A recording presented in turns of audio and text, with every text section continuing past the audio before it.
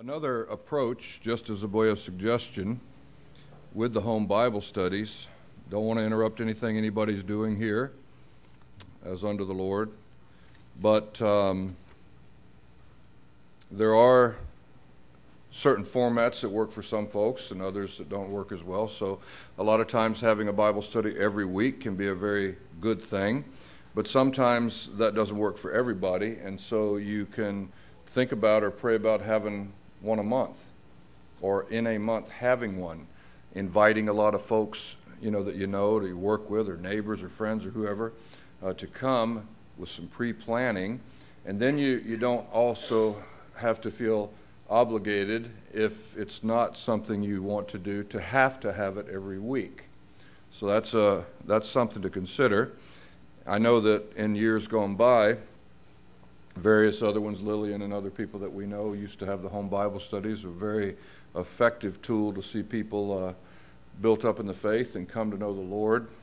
So there's a lot of guys like me that travel that we know who would be, not all of them as old as Malcolm, but who'd be willing, even with a little advance notice, if we were coming into the area, and maybe even if we weren't, to make ourselves available to do something like that. So it's not even that you have to lead the Bible study.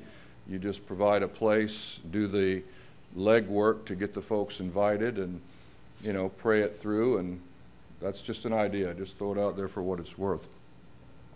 Let's turn back to the book of Leviticus and just briefly turn to the first section again, in the first chapters there. This morning we were looking at the 5 offerings that are at the beginning of the book of Leviticus: the burnt offering, the meal offering, the peace offering, the sin offering, and the trespass offering. And I very firmly believe that each of these offerings, in one way or another, and in some of its aspects, or in many of its aspects, prefigure the work of Jesus Christ that he came to do on the cross. And that one of the reasons why God has given us such detail in his word concerning these offerings is that, as I mentioned before, it is impossible to have one particular type of sacrifice that could adequately portray all of the benefits and all that Christ's work on the cross accomplished, and even all that is involved in his own person and in his life. And so the Lord gave a variety of offerings. The people who offered them at the time they offered wouldn't have known that. They did what they did in obedience to the Lord, and God taught them certain basic truths at a very elementary level. He taught them that approach to him was by means of a sacrifice. He taught them that they could not just wander into his presence in any way that they wanted to. He taught them that giving to the Lord was their first priority, the first priority of his house. It wasn't just about what they got out of it, but it was satisfying God's claims and God's demands. He taught them that he was a holy God, that holiness was something he required, be ye holy as I am holy, and that holiness would be dictated by his standards, what he put his stamp of approval on, what he was not pleased with, and so on. All of these very basic and elementary level, entry-level sort of things.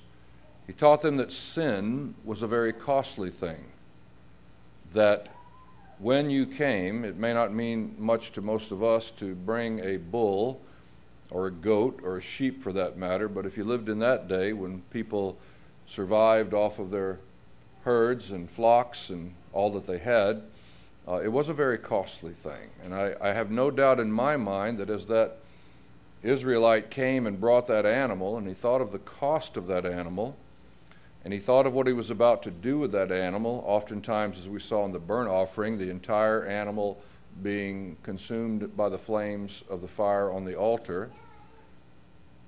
It at least seems, doesn't it, that he must have thought in his mind about approaching God, what was involved in the cost of it, what it cost him at that level. And with the sin offering and its trespass offering in particular, that had to be valued, and sin being a costly thing. I also believe, and this is just a little bit of me thinking through some of these things in Scripture, that some of those Israelites at least had to wonder, was there nothing better? Was there not something that could really do the job, you know? And of course we know that that's the big theme of the book of Hebrews, isn't it? Whereas the book of Leviticus gives us these things by prefigurement and by means of the sacrificial system that God established, the method of worship and approach to God, the priesthood and the offerings and all of that. We come to the book of Hebrews and find a New Testament book that shows us the fulfillment of these things. There was something better. And not better in the sense that you might think, better, you know, like you go to the car lot and the car dealer says, you can get this model, but here's a better model. This one doesn't have air conditioning, doesn't have power windows. This one has satellite radio. This one has, you know, all the bells and whistles. And so make your choice. There's this model, which you can have, or there's a better model. That's not the sense in which the book of Hebrew uses the concept of better. Better is in the sense that the other one has become null and void, and that the other was ineffective in a sense, that it could never accomplish what ultimately needed to be accomplished. That's the very thought behind Hebrews chapter 10 in the first few verses. If the offerer could have had a sacrifice that he only offered one time that would cleanse his conscience from sin, why would he come year after year and time after time, again and again, to bring offerings and sacrifice and animals? If he could have found something that would have done the job once for all. And how beautifully the writer of the Hebrews then points us to Christ. This man, after he had offered one sacrifice for sins forever, sat down on the right hand of God. And as chapter 10:18 tells us, where there's remission like that, there is no more offering for sin. And so Christ, in his once-for-all offering, accomplished that better sacrifice. And so that's what we have in the beginning of the book of Leviticus. What I'd like to do tonight is turn to the end of the book of Leviticus, to the very last chapter, chapter 27.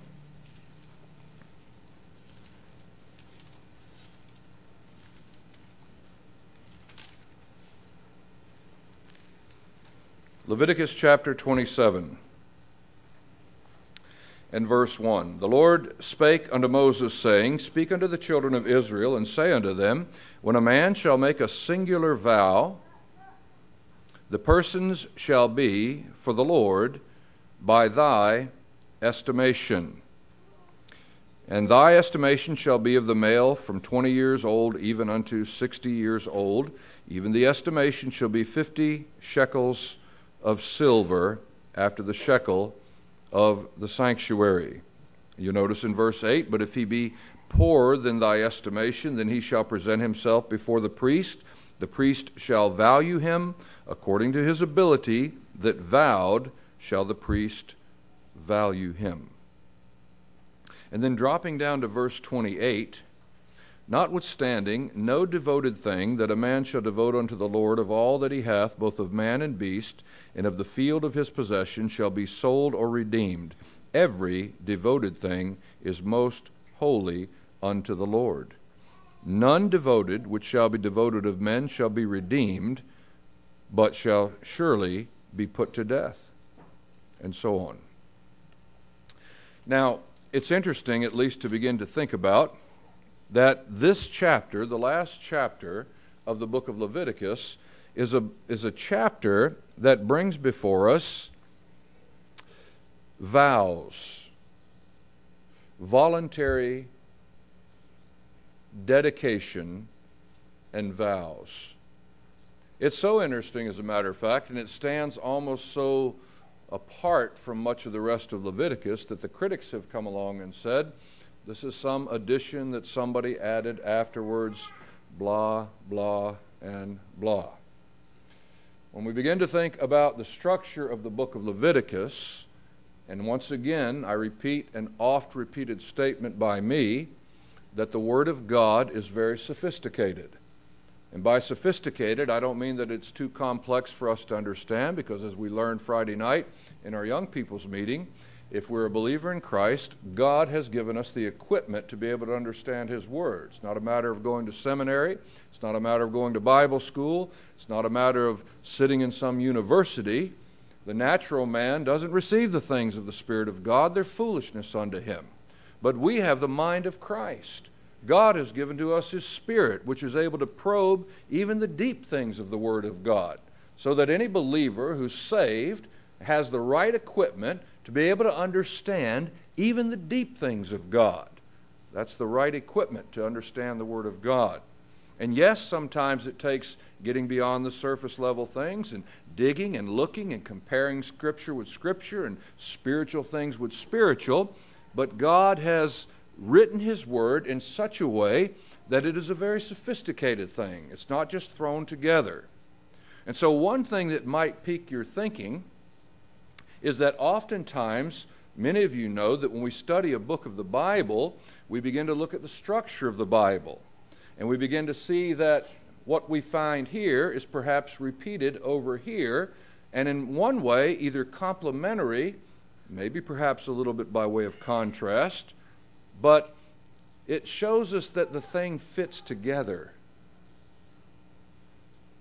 I'll give you one example from another book of the Bible. You already know it, but that's the beauty of preaching, isn't it? To those who are saved, you're just reminding folks of stuff they already know, and so I don't have to work with a blank slate.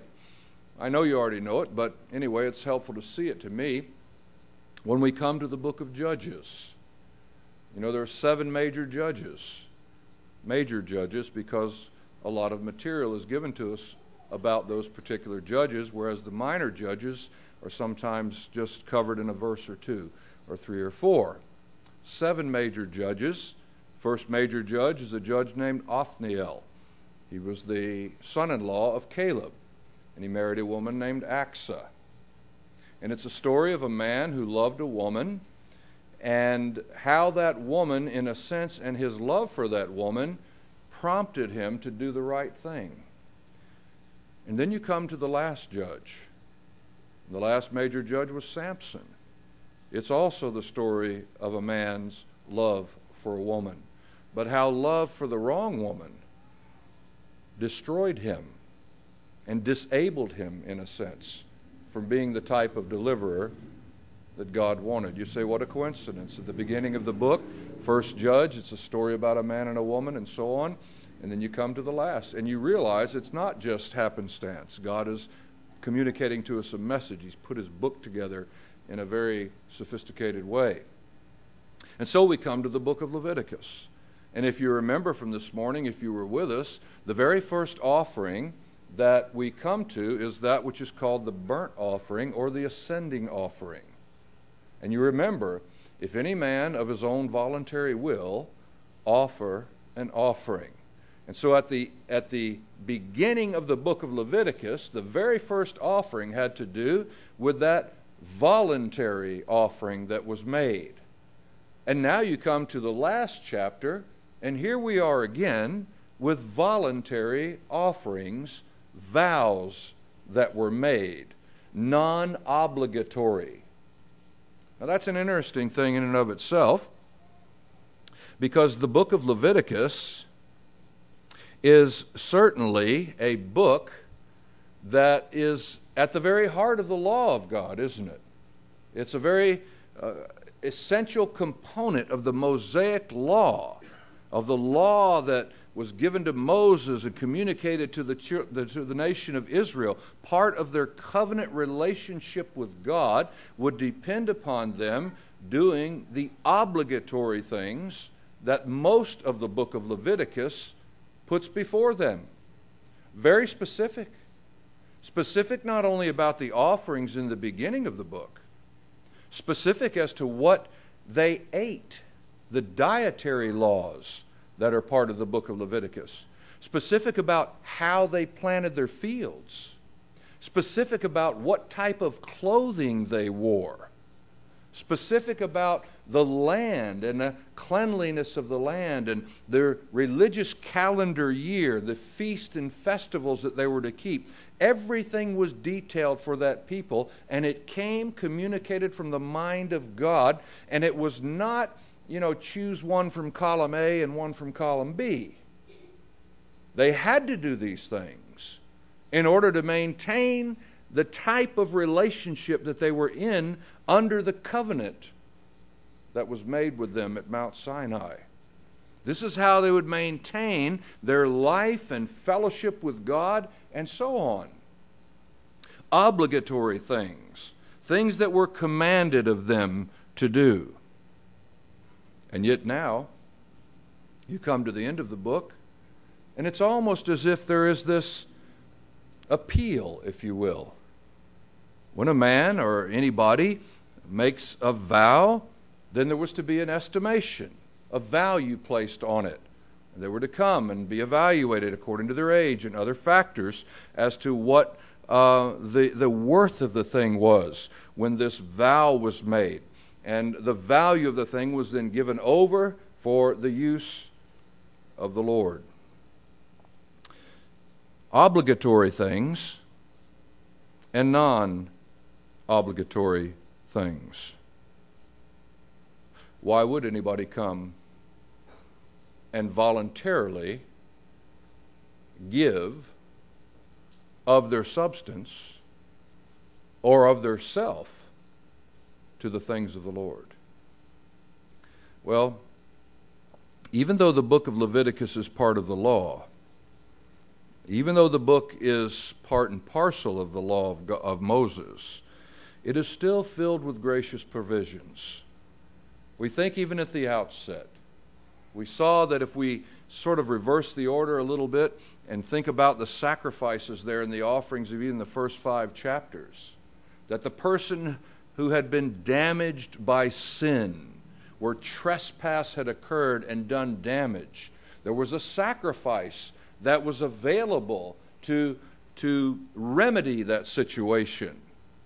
And when a person had sinned, whether they were a ruler, whether they were more of the common folk, whether it was the congregation as a whole, there was a sacrifice that was available. God made provision so that the relationship with He and the people could be maintained, and the relationship with one another could be maintained as well. The sinner needed atonement, and there was atonement that was made. And he found himself unworthy, but in bringing the sacrifice, he looked not to his own worth, but to the value of the sacrifice. Boy, that's so important, isn't it, to remember?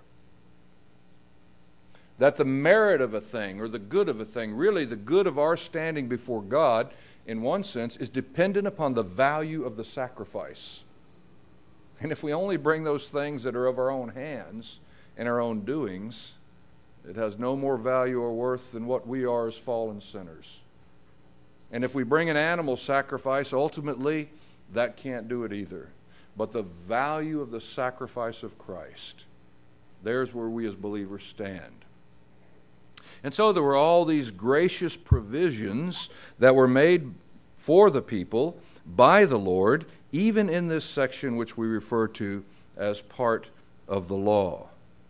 In a sense, this chapter stands as their response to everything that has preceded it, to how they perceived the Lord Himself, and to the fact that they as a people, yes, it was detailed, some of it tedious, some of it even now difficult to discern for us as we look back on it.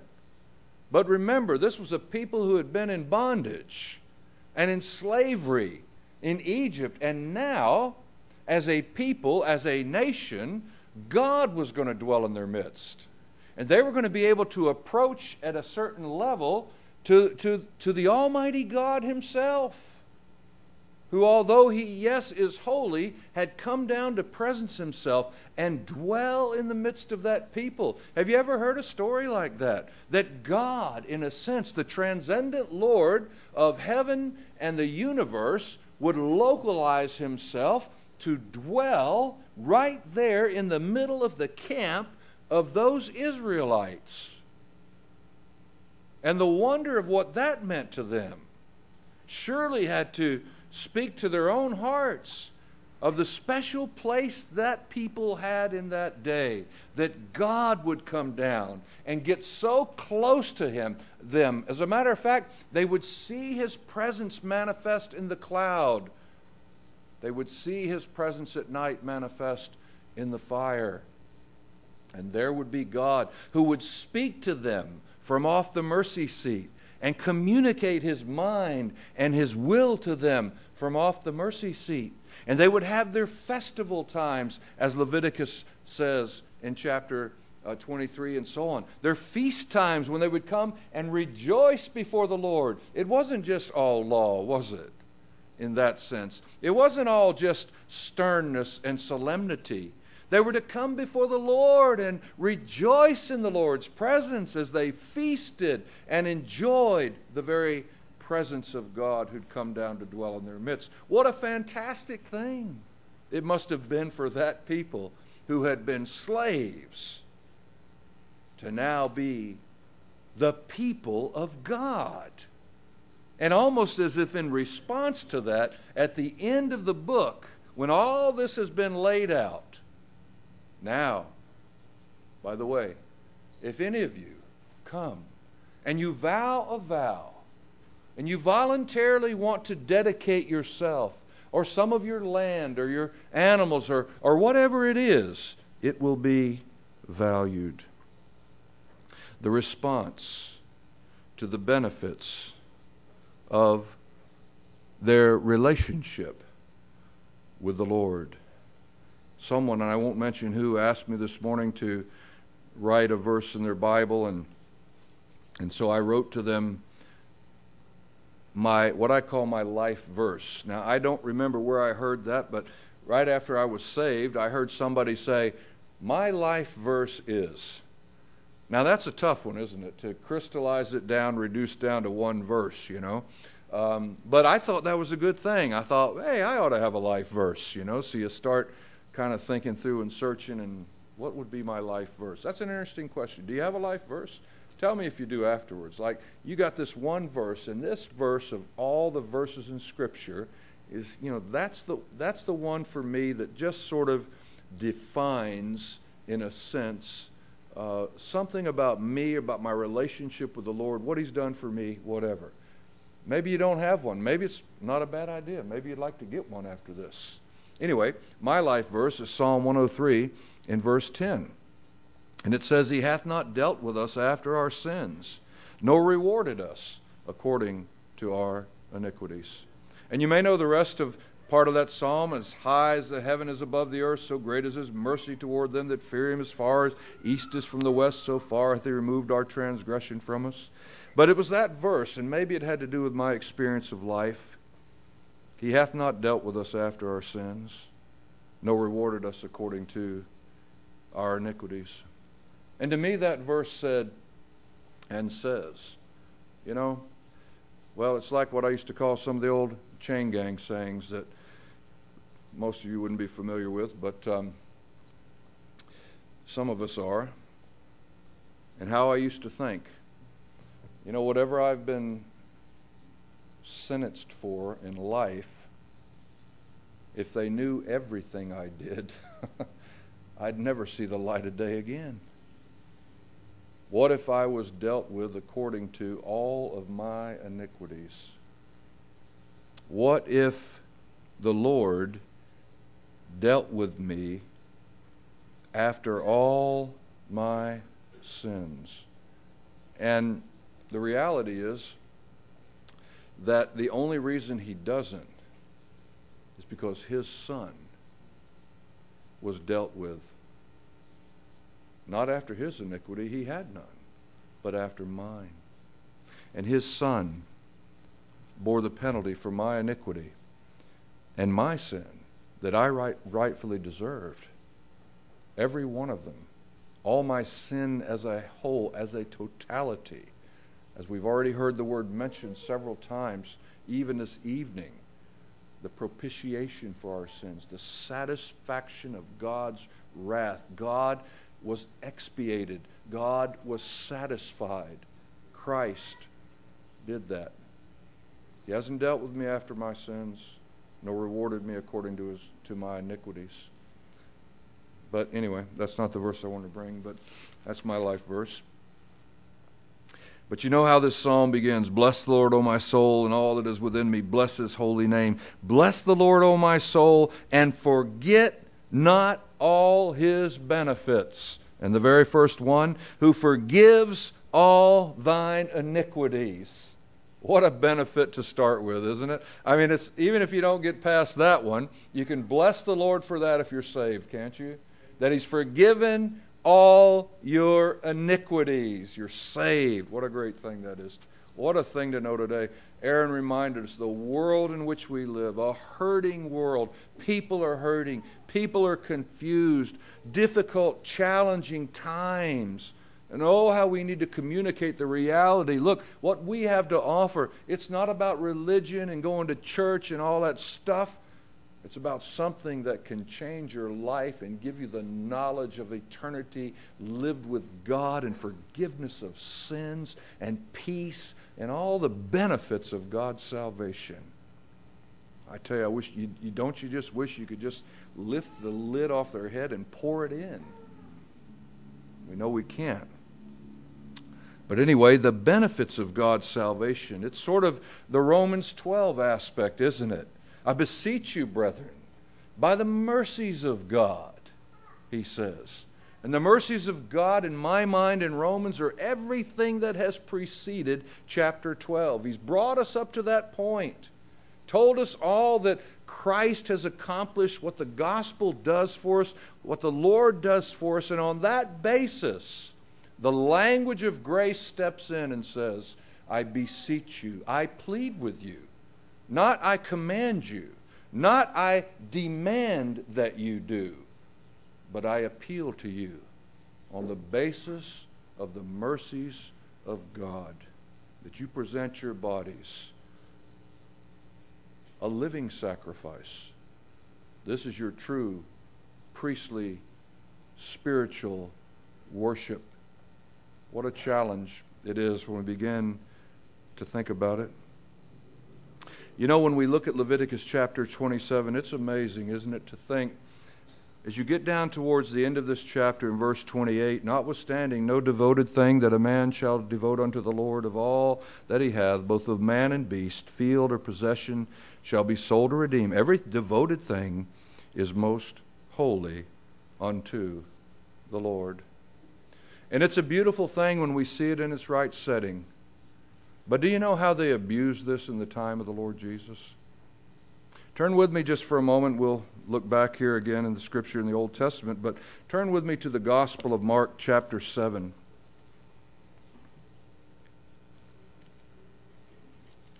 Mark chapter 7.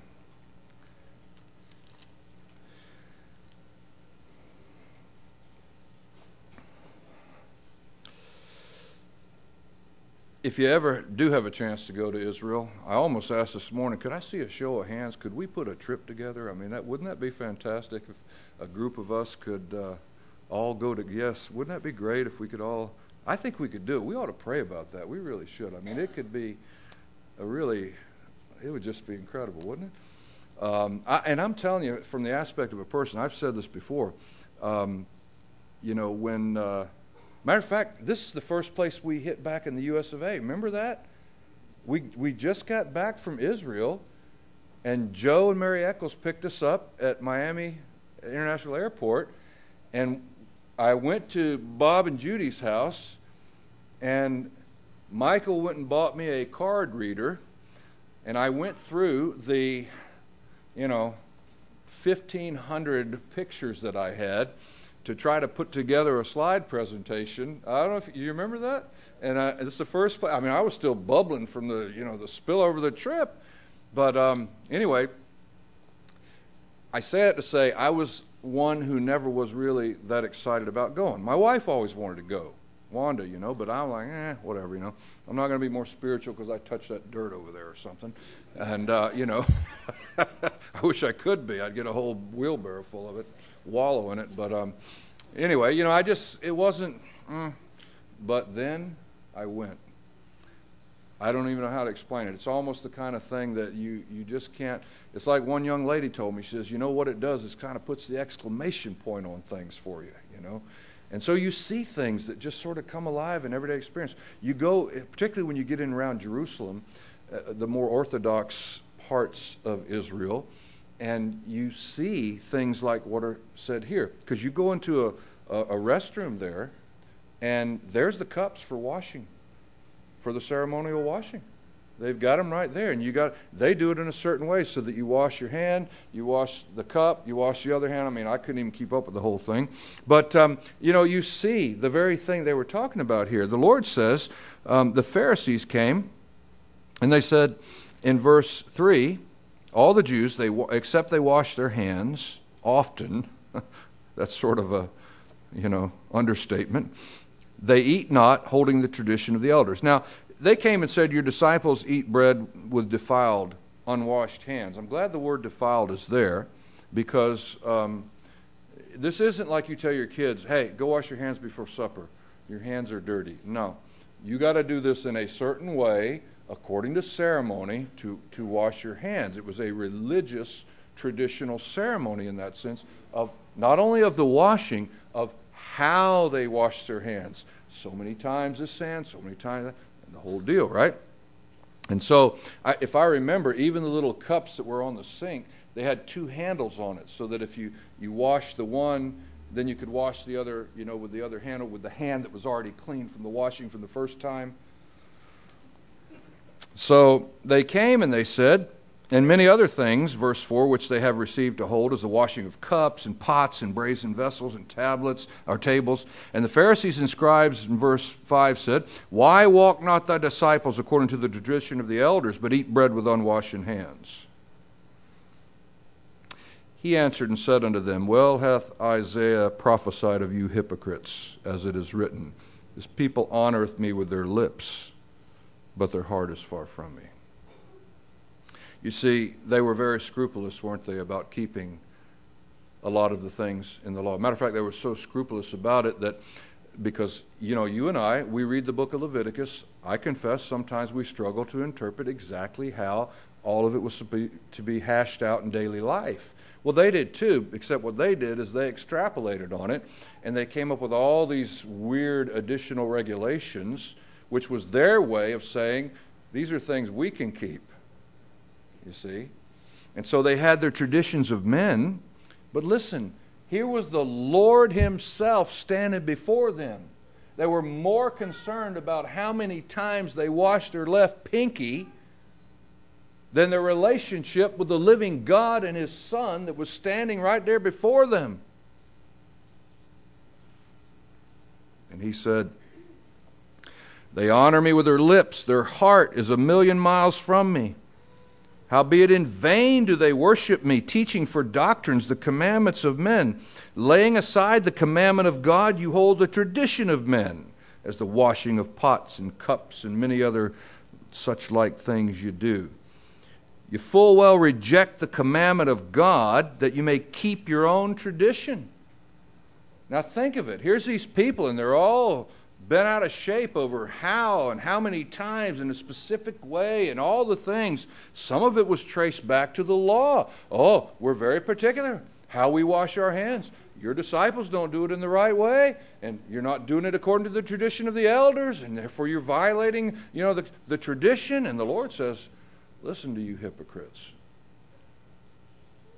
You reject God's commandment. Oh, how could we do that? Have you not seen how we wash our hands?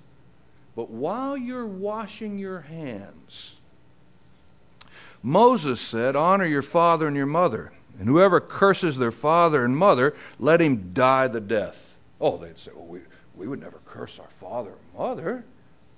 But you say, if a man shall say to his father or mother, it is korban, that is to say, a gift, by whatsoever thou mightest be profited by me, he shall be free. And you suffer him no more to do aught for his father or his mother, making the word of God of none effect through your tradition which you have delivered. And many such like things do ye. You see, that's Leviticus 27:28. Here they were. And a man came and said, whose mother or father was in need. And maybe it was financial help they needed, or food, or whatever it was. And in order to get out of that primary obligation of honoring and caring for his father and mother, he took that which would have met their need, and he said, oh, but it's korban. It's Leviticus 27:28. It's devoted to the Lord. And because I've now devoted that to the Lord, that can't be used for that. Violating. No doubt in my mind, many times, then the priest got his cut, which they often did in that day. And so they violated. They took the very thing that God said, that measure of voluntary devotion to the Lord in response to His grace, and they corrupted it, and they perverted it, and they made it into something vile. In doing so, they taught for doctrine the commandments of men and laid aside the very commandment of God. And yet, you know, when we think back, turn with me, if you would, to 1 Samuel in chapter 24. I think that's the right one. I get my first and seconds mixed up quite a bit. Oh, I'm sorry. I want 1 Samuel chapter 1. You know the story, and you know it well.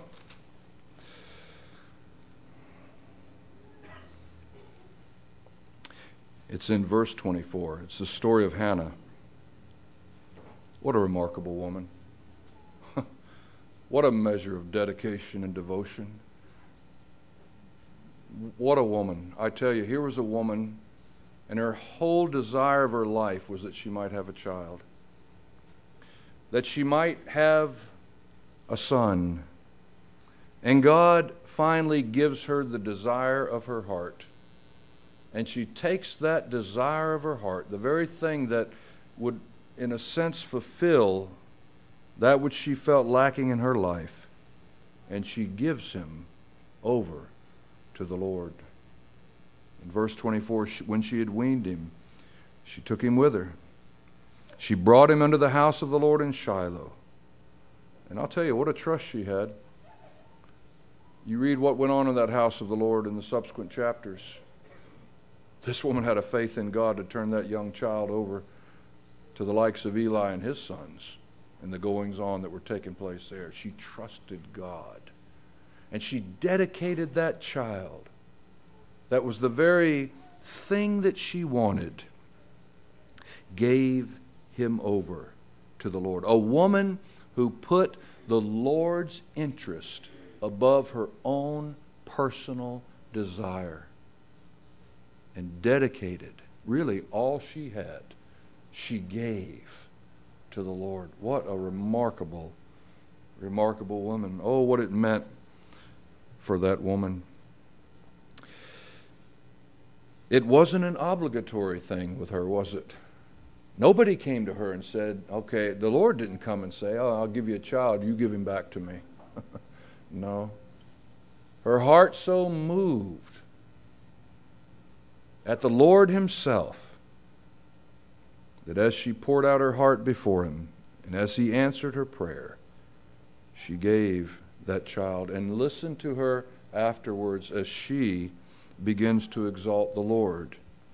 To say in verse 8, verse 7 of chapter 2, 1 Samuel, the Lord makes poor and makes rich, he brings low and lifts up. He raises up the poor out of the dust. He lifts up the beggar from the dunghill to set them among princes and to make them inherit the throne of glory. For the pillars of the earth are the Lord's, and he hath set the world upon them. What a remarkable insight this woman had, undoubtedly led by the Spirit of God. Of course, I have written in the margin of my Bible by verse 8, that's me.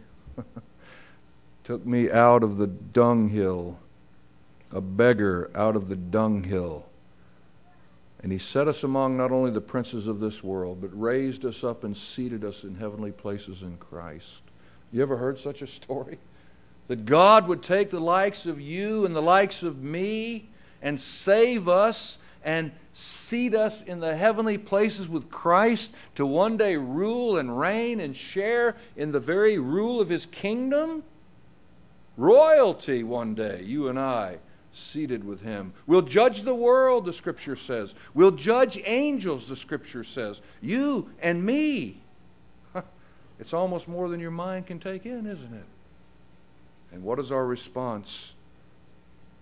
Not an obligatory response.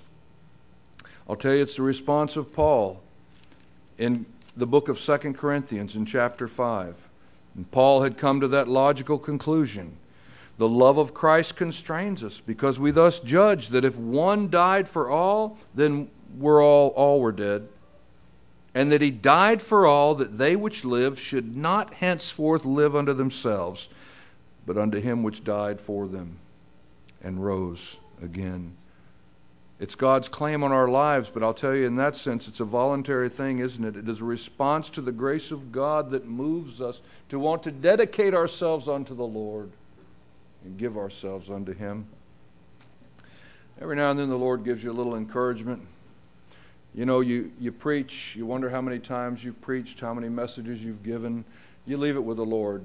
That's the results and what happens afterwards. Just every now and then he gives you a little something, I believe. And it was about a year or two ago, I got a phone call. I knew who it was immediately. I hadn't heard the voice in 25 years or more. But even then I knew who it was, because she had an unmistakable voice, has an unmistakable voice. I have no idea how she found my phone number, but she says, "Is this Larry Price? Do you know who this is?" And I said, "Nona? Is this Nona?" "Yes, this is Nona." Well, over the years, Wanda and I, particularly in the early days, we had numerous interesting folks live with us from time to time in the early days. And anyway, Nona and her husband, newly married, newly saved, long story, but they lived with us for a while, had their first baby, and anyway, it's a whole other story. But anyway, we talked for a while, and she had a question. I couldn't believe after 25 plus years, she had a spiritual question, and because of the nature of the question, she knew that the place where she was going at that time probably wouldn't have the answer for it, but she knew that it was the kind of thing that I believed, so she makes the connection and makes the call. And then, before she got off the phone, she says, "I can still hear you saying when you were speaking, you are not your own. You're bought with a price. I have never forgotten that." And I thought, unbelievable, man. Increíble.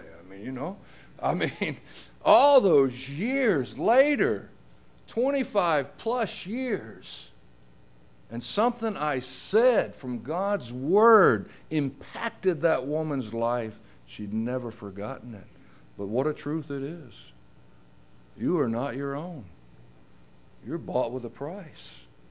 Therefore, glorify God in your body and your spirit, which are the Lord's. May God move upon us when we think of all He is to us and all He's done for us, to voluntarily dedicate ourselves to Him. Father, we thank You for Your Word, the power of it, the influence of it on our lives. We thank You for Your Son, the Lord Jesus, and who He is, and all He's accomplished, all He's doing for us now, all He will yet do in a coming day, the vastness of the work that He has accomplished, and what it benefits us as we are on the receiving end. We thank You for Your grace. We thank You for every speck of it that we can get hold of, Lord. May it move our hearts in deeper devotion to You, to Your person, first, to your work, to your will in our lives. We give you thanks in the name of the Lord Jesus Christ. Amen.